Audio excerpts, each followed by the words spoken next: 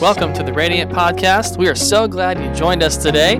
This podcast features messages, interviews, and discussions from Radiant Church located in Seneca, South Carolina. For more information about Radiant, visit radiantchurchsc.com. Here's today's episode. Welcome to Radiant Church. My name is Andrew. I'm the lead pastor. We're so glad you could join us today from wherever you're watching or listening from. If this is your first time joining us, hey, go to radiantchurchsc.com and click I'm new. If you fill out that short form online for us, well, as a way of saying thank you, we're going to donate $5 to one of the nonprofits that's listed. We started this journey through the book of Daniel way back in January. Now we're entering the home stretch. So for much of the summer, we've been in the latter half of the book. It's full of apocalyptic prophecy.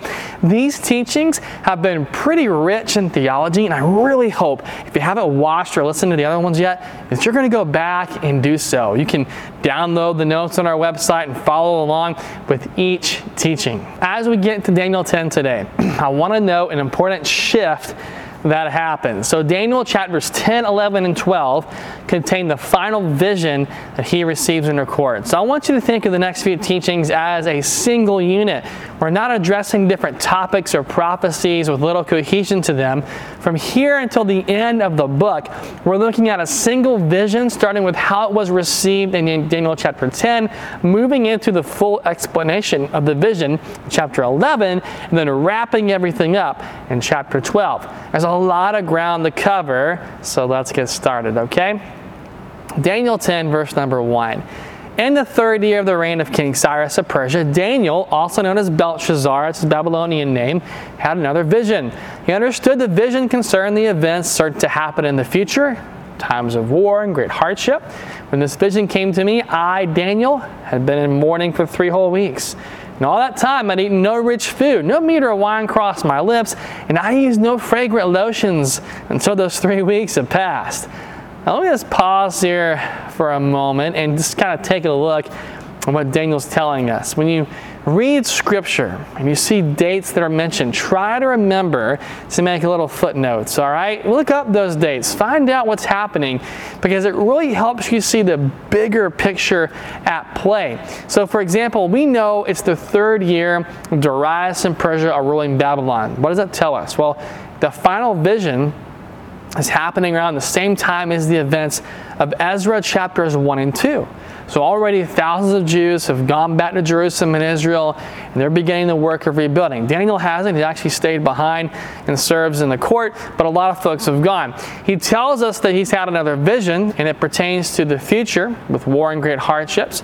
It troubles him so much, he goes into a period of mourning for 3 weeks, doing exactly what he did in Daniel chapter 1, which is abstaining from meat and wine.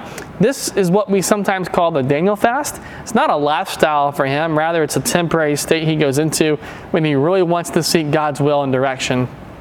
It echoes his actions in the beginning of Daniel chapter 9, right? Because he's preparing his heart and getting right spiritually as he seeks God's wisdom. Let's move on to chapter 4, or verse number 4. On April 23rd, as I was standing on the bank of the great Tigris River, I looked up and I saw a man dressed in linen clothing and with a belt of pure gold around his waist. His body looked like a precious gem, and his face flashed like lightning, and his eyes flamed like torches. His arms and feet shone like polished bronze. His voice roared like a vast multitude of people. Verse number 7, only I, Daniel, saw the vision. The men with me saw nothing. They were suddenly terrified and ran away to hide. So I was left there all alone to see this amazing vision. And my strength left me. My face grew deathly pale, and I felt very weak. And then I heard the man speak, and when I heard the sound of his voice, I fainted, and I lay there with my face to the ground. So this is his vision. It's not what you really expect him to see, right? I mean, you have beasts and wars and all that kind of stuff, and then you get this vision of a guy. But it's not as any guy, all right? So we don't know for certain who the man Daniel sees is, but it's hard not to think of Jesus, John's vision in Revelation, or even Ezekiel's vision that he has in Ezekiel chapter 1. In fact, Ezekiel 1 and this vision here are very, very similar, very close. And given what we know, what we're going to read about in a little bit in verse 13, it seems very doubtful that this is Jesus. It's probably much more likely that it's an angel or some kind of angelic being. We don't really know for certain though, okay? So it freaks out the guys who are with Daniel. They take off. They can't see anything, but they're spooked. And I think there's something, to that. So our teaching today, it's going to be heavy on the spirit realm. It does exist. I really believe as humans, we instinctively know spirit realm exists. If we thought it was all fantasy, there wouldn't be so much fascination in our culture and entertainment with the supernatural on just a whole host of levels. We know something's out there. We can feel it. And these guys with Daniel, they certainly felt it. They felt it so much, they took off. And it freaks Daniel out too. Like he says he's gone pale, and then this figure begins to speak to him. And look at what he says in verse number 10. Just then a hand touched me and lifted me, still trembling, to my hands and knees. And the man said to me, Daniel, you are very precious to God. That word precious there in the Hebrew, it actually translates to coveted. Can you imagine that you're so close to God, so in tune with Him, that God actually covets you, like He desires you? That's Daniel's relationship with the Lord. That's pretty cool. He continues, so listen to me, or so listen carefully to what I have to say to you. Stand up, for I've been sent to you. And when he said this, I stood up, still trembling. Verse number 12, he said, don't be afraid, Daniel. Since the first day you began to pray for understanding and to humble yourself before your God, your request has been heard in heaven. And I've come in answer to your prayer. But for 21 days, the spirit prince of the kingdom of Persia blocked my way. Then Michael, one of the archangels, came to help me, and I left him there, the spirit prince of the kingdom of Persia. And so now I'm here to explain what will happen to your people in the future and forward this vision concerning a time yet to come. All right, let's dive into this a little bit here, okay? We're going to skip the next few verses that have a conversation between Daniel and this person. Daniel's saying, hey, I don't have any strength left, and the guy touches him, and suddenly the strength returns to Daniel again. I'm going to skip all that because I want to bring your attention to the last couple of verses in Daniel chapter 10 as well here, and really kind of jump into this discussion on spiritual warfare, which is kind of at the center of this chapter. So I said a minute ago that the being was probably an angel, and the big clue comes in verse 13, because we read the spirit of Persia stops his advance for 21 days. Kind of tell you, nothing's going to stop the power of God at work. No spirit can withstand the Lord. So the figure speaking to Daniel almost certainly has to be one of these angelic beings. Now notice too, there is some similarity to Daniel chapter 9 as well, right? So in Daniel 9, God gives a command as soon as Daniel begins to pray. Here, his prayer is answered the very first day he utters it, but it was delayed for 21 days because of a spiritual conflict. Makes me wonder how many prayers have been delayed because of spiritual warfare in our lives too, right? So all kinds of questions get raised when we read this passage. Like, who's the prince of Persia? Are they territorial spirits? And for some of you, you're just kind of like, is spiritual warfare real? Is it actually like a thing? and it is. We're going to talk about that here. I'm going to spend a lot of time today talking about spiritual warfare, because what we see in Daniel 10 is a rare glimpse into that kind of fighting that's happening all around us in this unseen world. So the central teaching of this chapter is that God's people are not in conflict alone. There are spiritual forces at work fighting for us and against us. So let's start with the conflict taking place here in chapter 10. Daniel's prayer isn't the focus of this spiritual conflict, but it's definitely like a subplot. Spiritual warfare, it's been happening since at least Genesis chapter 3. We know the spirit of Persia is demonic because he's fighting against the angels of God and delaying a message God is sending to Daniel. We know this demonic spirit's very powerful because it takes the assistance of Michael to help get this angelic being even through to Daniel. So at the end of Daniel 10, in verses 20 and 21, we read this being will have to return to fight against the same prince of Persia, and then another spirit prince from Greece is going to come, which really falls in line too with a prophecy from Daniel chapter 8. So what does this tell us then about the spirit world? Well, it gives us the glimpse into how things operate to a certain extent. So first, let's talk about the existence of territorial spirits. They do exist, and it is affirmed, but not just here in chapter 10. We read about that in Deuteronomy 32, verses 8 through 9, for instance, right?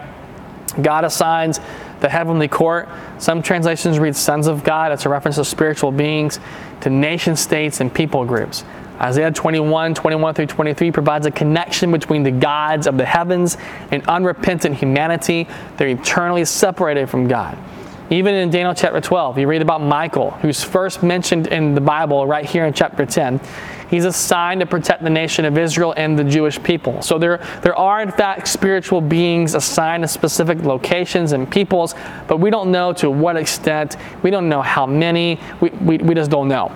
We do know there are angels and demons who function in these roles. However, we're not told in Scripture as to how or even whether we should engage these territorial spirits. Very important, because I know it's popular sometimes in some circles to pray against the spirit of this place and that place. And look, we're not given any kind of instruction as to how to do that, or even if we should do it.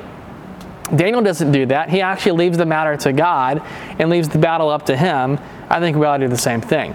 Now, let's hone in on spiritual warfare and what our role in it is, because we do have a role to play. There's a real spiritual war and struggle occurring. We've been talking about that. In Genesis chapter 3, it introduces us to that conflict for the first time. Because behind Adam and Eve's decision to sin is temptation that comes from Satan. And that conflict that begins in chapter 3 and ends in Revelation is understood in spiritual terms from the curse that God gives the serpent in Genesis 3, 14 and 15. The redemption which follows describes the spiritual conflict from this curse between those who follow God and those who side with the enemy. Now, I know we don't like to think of God as a warrior, especially in our 21st century worldview that we think is just so enlightened. But throughout the Old Testament, that is who God is. He fights for his people, and he uses his people as tools for judgment against the evils of the world. You see that at the battle with the Red Sea in Exodus 15, Jericho, Joshua 6, Assyria's fall, and Nahum's prophecies, and all over Scripture. All these are examples of instances where Israel knows their victory over evil is assured because God fights for them, not because they have great ingenuity or strength. In fact, there's even times when God trims down Israel's numbers tactically so they have the disadvantage. Think like Gideon, right? God wants Israel to know this is his victory, it's not theirs. In fact, before even engaging in warfare, Israel has to make sure it's God's will they fight in the first place. They didn't have like carte blanche to fight at will. This is why the Ark of the Covenant is taken into battle. If you're not familiar with that object, it's the symbol of God's presence before the temple was built. Even soldiers, they're expected to be spiritually prepared for battle, just as prepared as if they were to enter God's presence. So what that means is that warfare in ancient Israel, as uncomfortable as it may sound, was akin to an act of worship, at least when God willed the nation to conflict. So following their victories, Israel's response was also to praise God. Many of the Psalms, like Psalm 24:98, were written in celebration of victories on the battlefield. But Israel was also the object of God's judgment. That's why Daniel's in the Tigris River in the first place here in this chapter. But now, God's going to fight for his people again. And we see that. We see in Daniel chapter 7 that Christ is given victory over the beasts for the people of God. Chapter 8, evil human oppressors are destroyed not by human might, but by God's power. Chapter 9, the one who sets up the abomination that causes desolation, he finds himself again defeated by God's hand. So God is at work again fighting for his people on their behalf. But this time, it will take place in the distant future, and that causes a shift when we get to the New Testament. Listen to how John the Baptist announces the coming of Christ in chapter 3. Matthew 3:11 through 12. I baptize with water those who repent of their sins and turn to God, but someone is coming soon who's greater than I am, so much greater that I'm not even worthy to be a slave and carry his sandals. He'll baptize you with the Holy Spirit and with fire, and he's ready to separate the chaff from the wheat with his winnowing fork, and then he'll clean up the threshing area, gathering the wheat into his barn, but burning the chaff with never-ending fire. That is not exactly how we picture Jesus, right? We don't, fire, death, and we don't picture him that way. But John has in mind a coming Savior who's going to kick up spiritual warfare to a new level. So while he's in prison, John doesn't hear reports of judgment and burning, and in fact, he hears the opposite: healings, exorcisms, preaching. Like, he's not even sure if Jesus is the right guy. So he sends his followers to find out. what John may not have understood is that the spiritual warfare was being taken to a new level. Jesus was showing the conflict's not going to be against flesh and blood enemies of God's people. It's going to be with Satan himself. And so spiritual warfare, it's rarely seen in the Old Testament in a very cosmic way. Normally it took place between physical battles between the people of God and evil oppressors. But in the New Testament, the divine focus is very clear. It's going to take place between Christ and the enemy. And the irony is that the war is not even won by destroying your enemy. It's won by Jesus, the greatest warrior, dying on a cross. And that's what leaves us with this like already but not yet kind of victory. Because he's won the war by dying on the cross, but battles remain to be fought. You know, when the Allies defeated the Nazis in Normandy on D-Day, it signaled the end of World War II. That was a victory that broke the back of Nazi Germany. It was only a matter of when, not if, the Nazis would fall. But intense battles still remained to be fought until the end arrived. And I think that's a perfect description of our current state. We've won the war through Christ's death and resurrection, but battles still remain until the end comes. So with that in mind, as we wrap it up here today, let me just give you 3 battlefronts where spiritual warfare still rages. The first battlefront is the present evil which exists in our world. Darkness emanates from institutions and people, from ourselves and others. Every human institution is afflicted with spiritual conflict between God and the enemy. I've got friends who work in the realm of politics and policy on both sides of the aisle, and I hear both sides say, pray for us. Why? Because you better believe, man, spiritual conflict rages in the halls of government. The same governments which protect rights can also take them and inflict suffering. The same medical facilities which give life, in some states, now that Roe v. Wade's overturned, like in some states, they can still take it.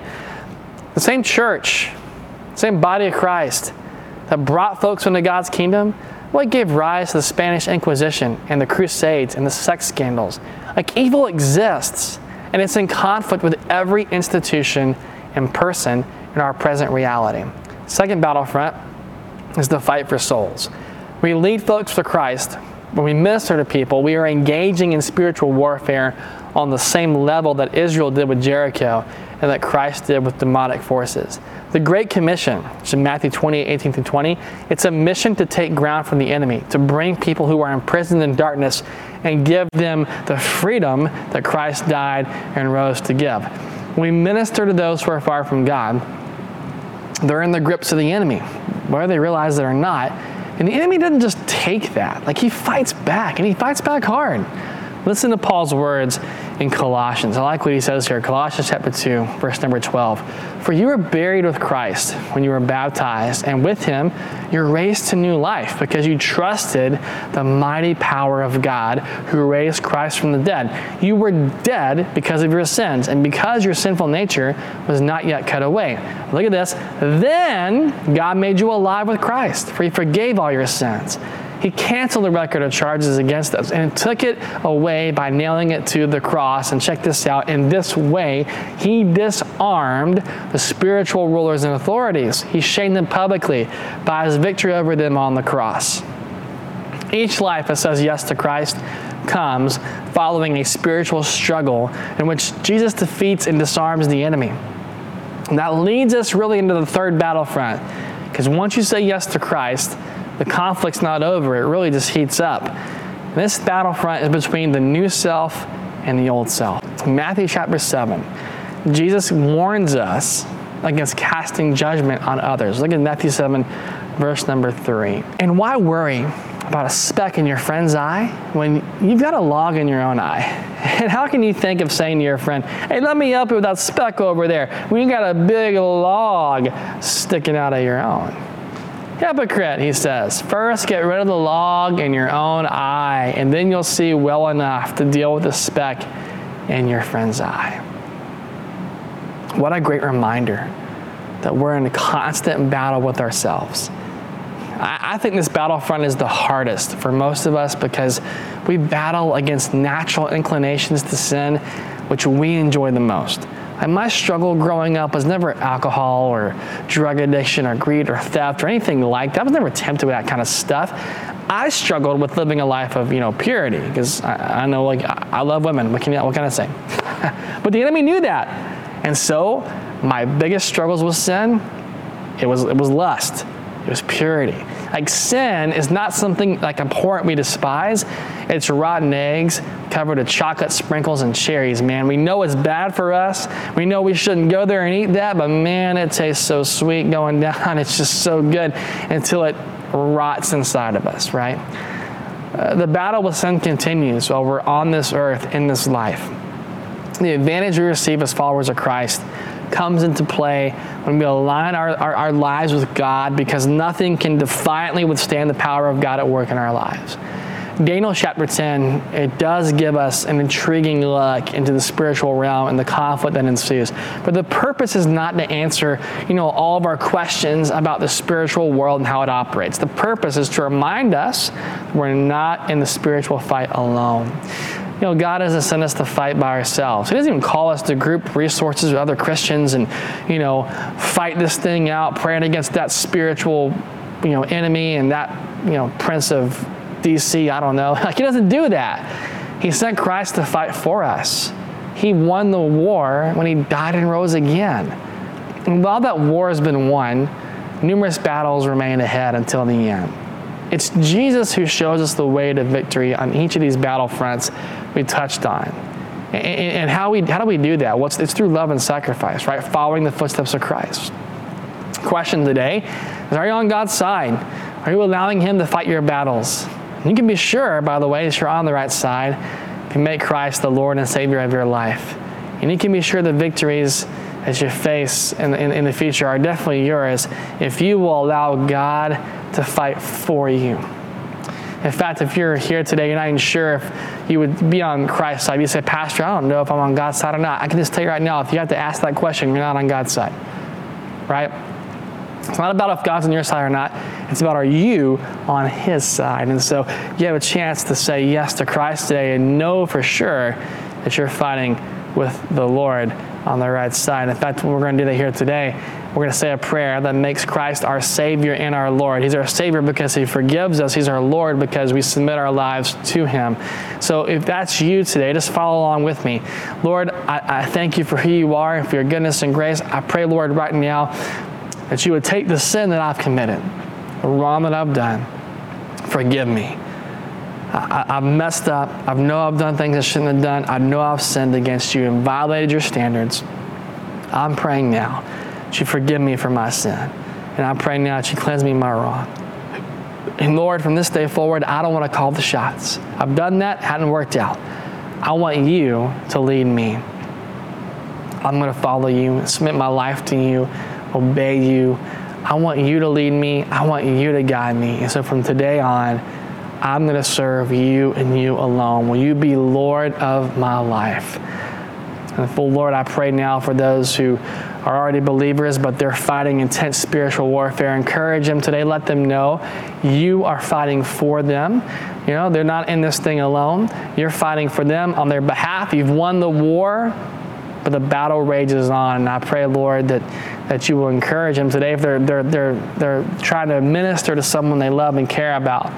We know when that happens, spiritual warfare really heats up. And I pray, Lord, again, for encouragement. And I pray, God, for victory. And I pray, Lord, that as You bring that person into Your kingdom, that spiritual struggle that's ensuing there, Lord, that You would defeat the forces of darkness that try to keep that person from entering into Your kingdom. And I pray, Lord, that new life that comes to know You will be a new life marked by the grace and majesty and glory of God. And I thank You for what You're doing. And I thank You, Lord, for the lives and that You're touching and the battles You're winning right now as You fight for us. We ask all this in Your name. Amen.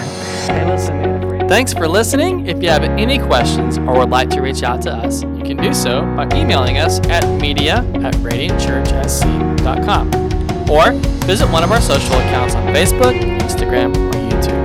If you like what you heard today, subscribe to our podcast so you don't miss any future episodes, and give us a 5-star rating on the podcast platform that you listen to. We hope you have an amazing rest of your day.